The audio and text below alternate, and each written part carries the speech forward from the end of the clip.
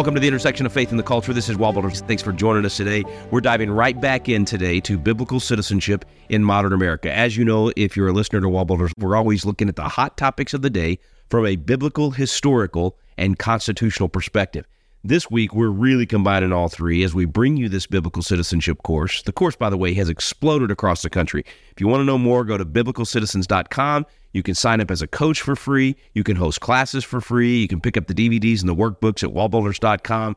There's so many great things in this course. I really encourage you to take it. You know, if you have to take it by yourself, that's fine, but it's much more fun to bring people over into your living room or get people together at the church. The interaction that takes place after you play the videos, that's the most powerful part. So check it out at biblicalcitizens.com. But for now, let's just pick up right where we left off yesterday with biblical citizenship in modern America. By the time you have a House and Senate debate, and by the time you see if you can get 38 states to come together on this is going to be thoroughly vetted through the people. We will have had discussions extensively on this. And by the way, the notion of being able to wipe out the Constitution in such a convention, and it doesn't exist. Yeah, that's a totally false premise. I mean, remember the current polling is right now, nearly 3/4 of the nation respects the Constitution. They don't think it's being used right, but they respect it. So they're not going to be willing to wipe this thing out. Well, and specifically to that, I've heard people say, well, what if you had a convention of states and they do the same thing that they did in the first runaway convention? Yeah, that's not possible because, again, it's still whatever they do has to come back to the states. People. It's got to come back to us, and you got to have 38 That's right. states approved. And it's interesting, Article 5 actually limits that by saying amendments to this Constitution. That's right. Great point. It doesn't say you come out with a new Constitution. It says amendment. Well, that's, the original Constitutional Convention, they just met there to revise the Articles of Confederation. They came out with a whole new document. No, because had that violated what the states sent them there for, the states would not have ratified it. Yeah. The states knew that they probably could not revise the Articles of Confederation. You go try, but you know what? Get us a document that gets us into a nation. Yeah. And that's what they did. And it's interesting that you have examples through that process, even back in the Continental Congress, that the states were explicit with their delegates. For example, when we signed the Declaration, originally when we were debating the Declaration, Pennsylvania told its delegates, you do not sign a separation from Great Britain.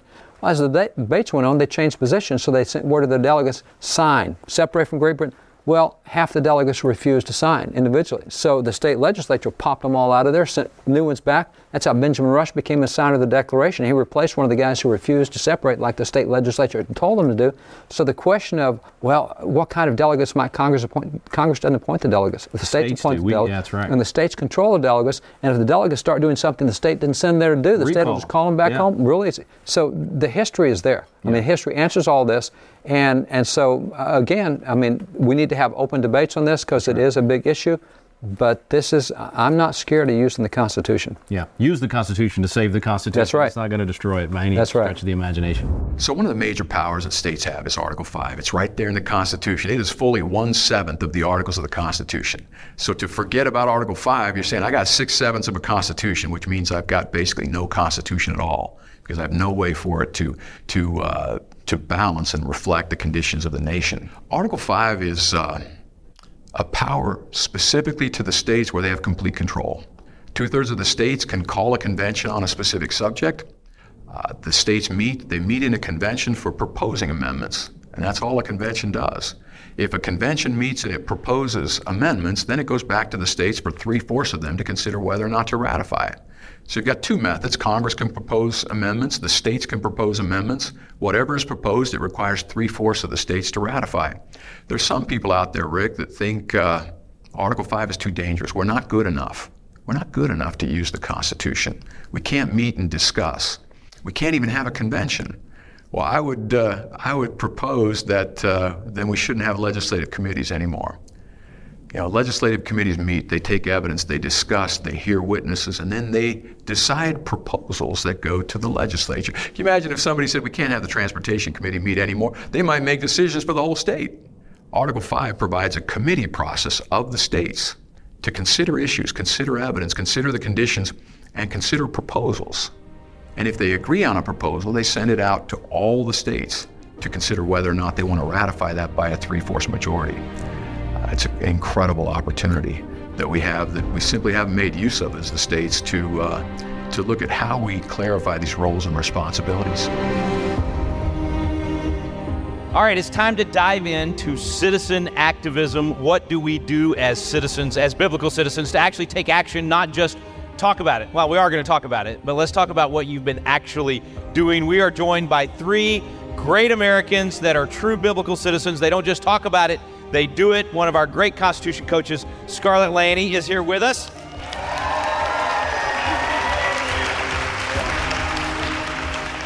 One of our very first, literally pioneering Constitution coaches with Constitution Alive in his churches in Colorado, Ken Davis.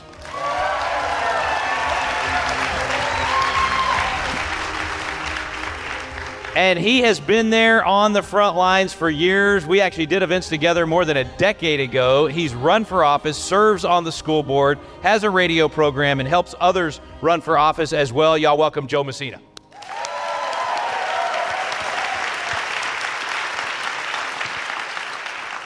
All right, this is our final week together, and we have been laying the foundation. We've been talking about the Constitution. We've been talking about how to be biblical citizens. Now it's time to actually take some action on these things. A lot of people that are watching this class are maybe thinking, I might want to do that. I'm not sure if I want to do that. Ken, you were one of the pioneers. You did this before anybody suggested you do it. In fact, I didn't even know people were hosting classes, and you just kept coming back and saying, I need more workbooks. I need more workbooks. I'm like, why is he buying so many workbooks? And come to find out, you were, talk about force multiplier, you were teaching people like crazy. What gave you the idea to do that? Because we didn't even suggest it. You just did it. Yeah, so in 2012, I'm probably like a lot of people. I was sitting there, I'm watching TV, and I keep hearing these people say, well, that's not constitutional. Well, that's constitutional. And I was going, I don't know if they're right or wrong. So I probably should find out. So I decided I was actually going to start a small group in my church, learning the Constitution. So the first couple weeks, I was trying to design my own curriculum. 2 weeks in, I go to a business conference that I attend every year. And Rick was, of course, one of the main speakers, and he's got a curriculum. It's so novel, a great idea. I was like, Divine appointment. It really was. So 2 weeks in, I buy Constitution Alive, and I buy a few extra workbooks. At this point, I have myself and three other people literally in a closet with a TV and a DVD player, and we are diving in, using Constitution Alive at the time. I'm so glad to see what we're doing now. And we have Four now... people. It was you and three other people. Me and three other people. And then a couple of them brought a friend. In fact, we have people from outside the church. And now, here we are 8 years later. This past Saturday, we just wrapped up our session. I've pretty much done this on average 3 times a year, every year since 2012. We do it in 10-week blocks. Yeah. That's why all the extra workbooks that I'm always ordering. And we've seen amazing growth. This past session finished, we had just over 60 people participating. In fact, the church had to give me one of the smaller auditoriums to host the class in. And truly, God has moved. And I told them this past Saturday, because I believe that this is what God has me doing, if it was still just 4 of us in a closet with a DVD player and a TV, I would still be doing this. Amen. Amen. Yes. If I were on social media, I would be saying more period of period this period. That is exactly, that's the deal, man. No matter what you start with, and that's after, that's 60 in this class. I don't know how many you've had, hundreds that have gone through the class over the years. What have you seen as a result of that? Not just that they went through the class, but what happened afterwards? Yeah, so a couple things. We've actually had someone, and if you didn't catch it, I live in Colorado. We've had someone that was driving down roughly 40 miles every Saturday. I host a class on Saturdays. They ran for city council and won their city council seat in what's called Woodland Park. We've had some folks run for school board. Excellent. And one of the things that we actually started that was launched from this was we actually began what's called a culture impact team in our church. And so you heard Pastor Rob talk about the 7 mountains of influence. And really, we believe that the church is called to influence and be at the top of those 7 mountains. And so we've created a team of people. We've drawn people from all over the city, some from all over the state, and we are plugging them in. So we feed them information. We tell them, hey, here's a bill that's being presented. up at the State House. We need people to show up in force, and we are kind of a driver of some of those things, and we bring in speakers. We've actually had, we've held school board forums. We held a DA, we had a new DA voted for this past year. We held a DA forum as well, where I get to stand up and grill them, ask them questions. We take questions from the crowd. It has been amazing what we're seeing from people who are saying, you know what, they're finding out it's my job to make the difference. And I told my class this last time, like I'm going to say to all of you, you are the solution. Amen. Amen. They encouraged me so much.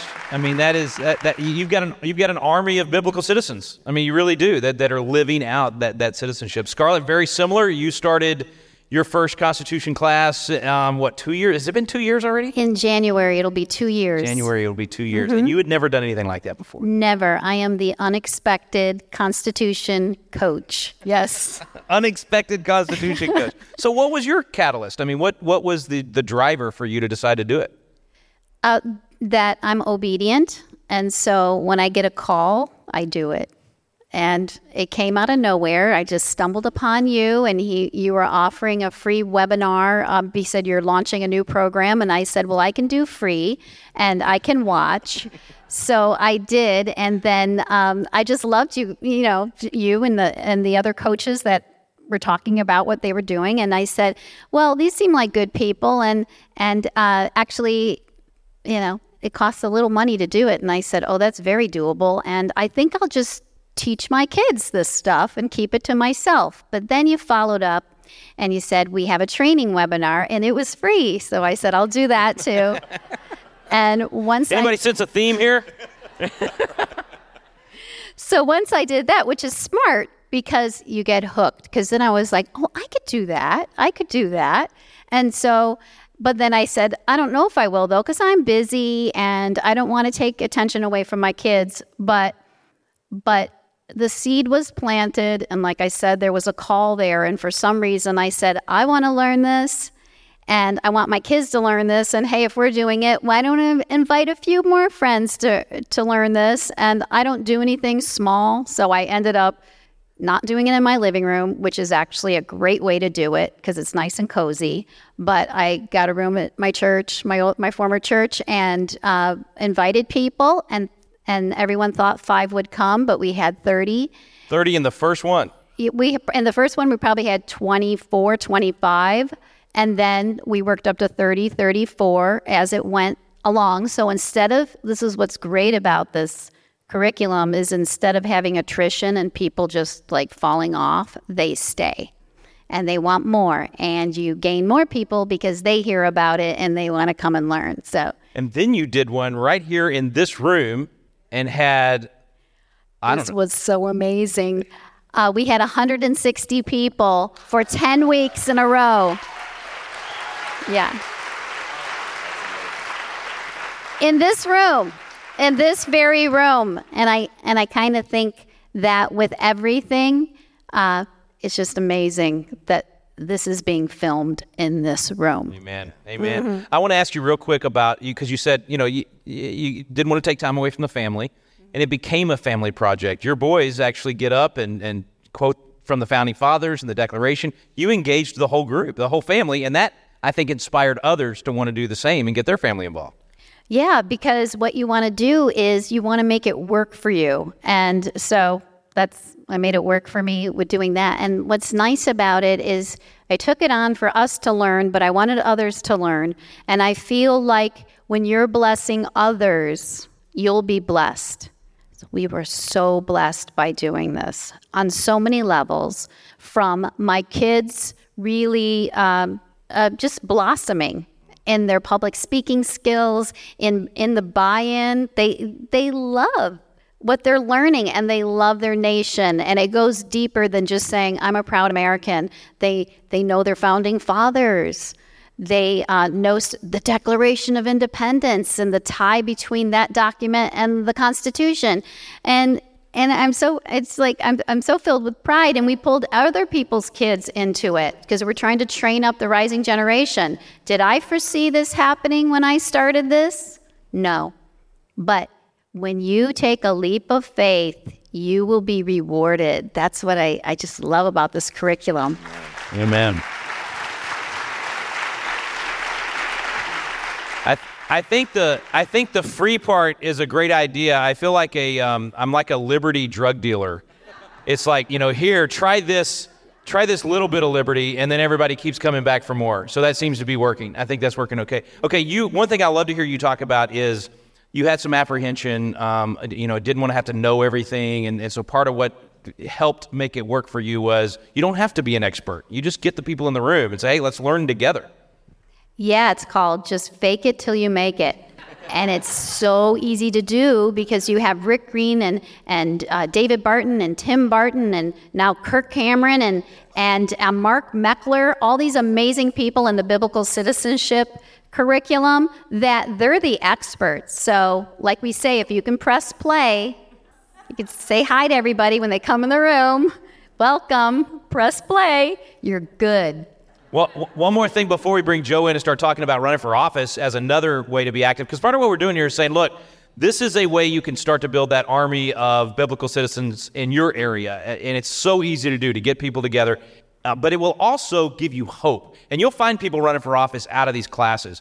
But I think what I enjoy the most is how people, when they leave the class, they've got a hope for the nation that they haven't had in a long time. They've got a feeling in their gut that, you know what, this is worth saving, and it can be saved.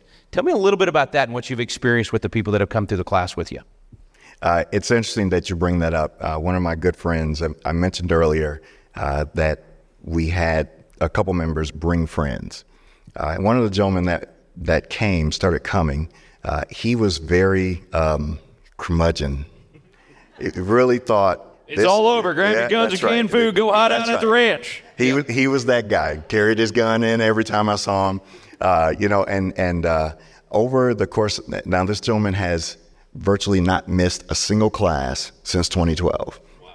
And he is a very different person today, because the first year or so, I would always go, Terry, trust me, we can win this. Trust me, we can make a change. Trust me, we have the authority in this earth to change everything that we see in front of us. Don't worry, God's got you. Over and over and over. And now he's smiling. He's happy. He still has his gun. That's all right. I got mine too. That's right. He still has his gun. But a completely different person than the one I first met in fall of 2012. And really that is because I just pressed play, because I was one of those people that didn't know a thing. Now I bring in smarter people. By the way, that's the key. Bring in smarter people than you to help you explain the things that the videos don't necessarily break down for you. And I've done that over the last couple of years as well, and it's worked out great. And I love to see people encouraged, because we always leave them with what the duty of a citizen is. And they walk away going, I see myself in that. I can do that. Yeah. Okay, so now, Joe, we're talking about getting people together and learning, getting the education factor, equipping them to make a difference, but then where the rubber meets the road, actual campaigns. A lot of people today think the system's rigged, you can't win. We're sitting in California. And you were on the school board in California. How did you do that? Because my God's not dead. Amen. You're going to bring out the Boston in me. I don't know whether I'm stupid or stubborn, but I ran 4 times to get on the school board. Wow. And the 4th time I got on. Thank you. But as you get on the board, you start to learn about what's going on there, and then the real power that you have to make a change. And I didn't care what they thought about me, whether I was that right-wing Christian guy or not. Every time I went into the school board meetings, I prayed before I went in there that God would give me the guidance and the wisdom to know how to vote, to show me the things that I needed to speak up about and what to say and what have you. All right, friends, very quick break. We'll be right back. You're listening to Wall Builders.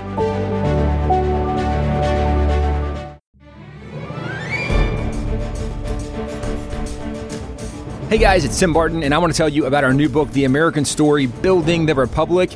We start with George Washington as president, and we've already become a nation, so really now it's how do we function as a nation? And if we look back in American history, the stability, the prosperity, success we enjoyed as Americans is because of the foundation that our early presidents laid, because of the examples they set. How do we live in America under the Constitution? What is the role of the federal government? And really, what part did each one of these early presidents play? We go through the first 7 presidents, and a lot of people probably know the names Washington, Adams, Jefferson, and Madison. Very few people know about Monroe or John Quincy Adams or Andrew Jackson. Now, we might know some of their names. We really don't know their stories. We want you to relearn, rediscover American history, and see how it applies to today. Go to wallbuilders.com and get your copy of The American Story, Building the Republic.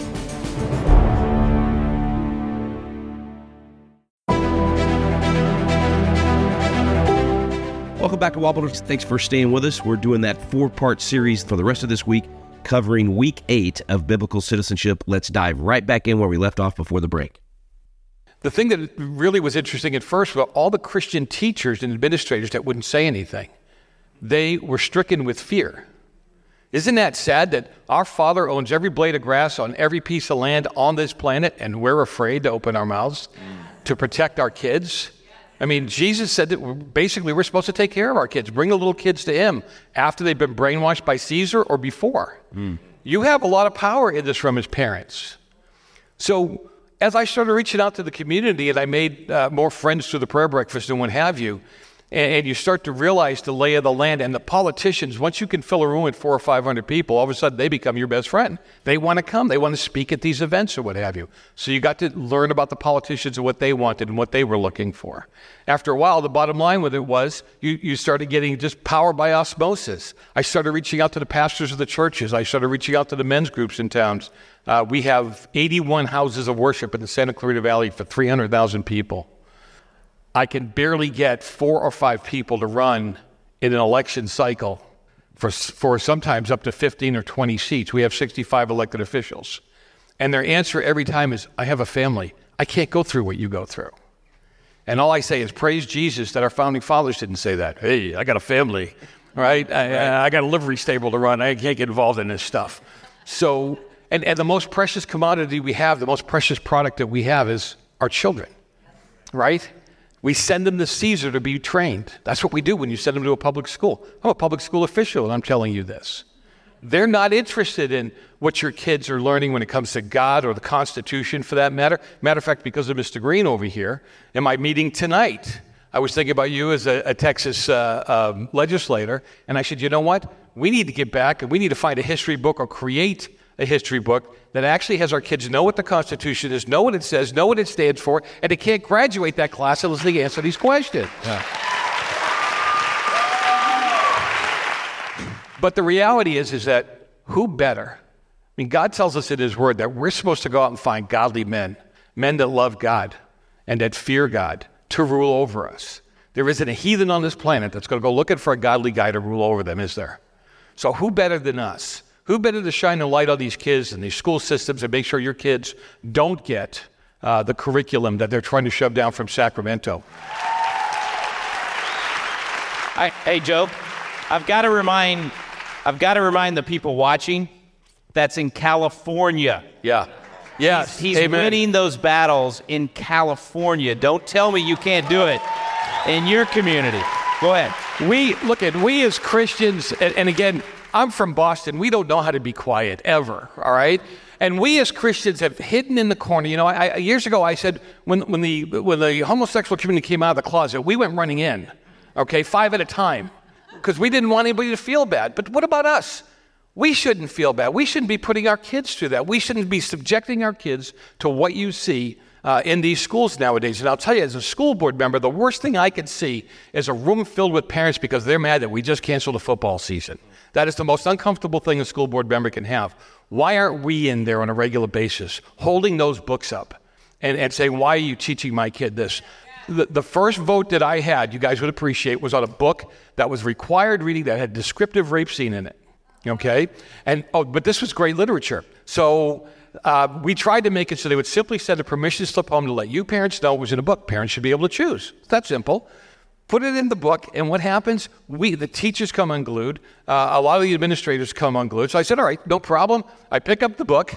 I open it up to the page where the descriptive rape scene is, and I start reading it from the dais.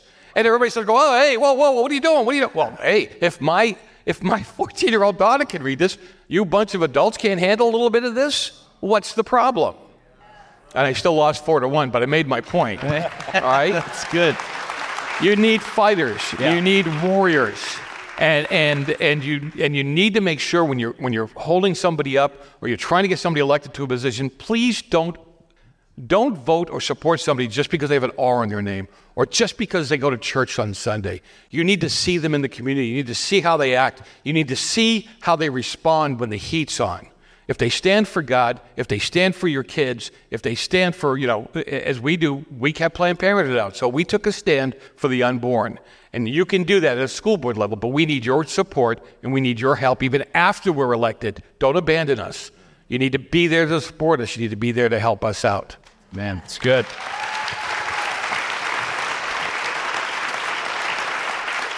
If you want to prevent the Marxist, socialist indoctrination that's been going on for the last 50 years, we have to take over the school boards. If you want to prevent the defunding of the police, we have to take over the city councils. So we are believing big. We're believing for 10,000 new candidates for school board and city council all across the country to come out of these biblical citizenship classes. So we're asking you, when you start your classes, have that conversation as those classes go on.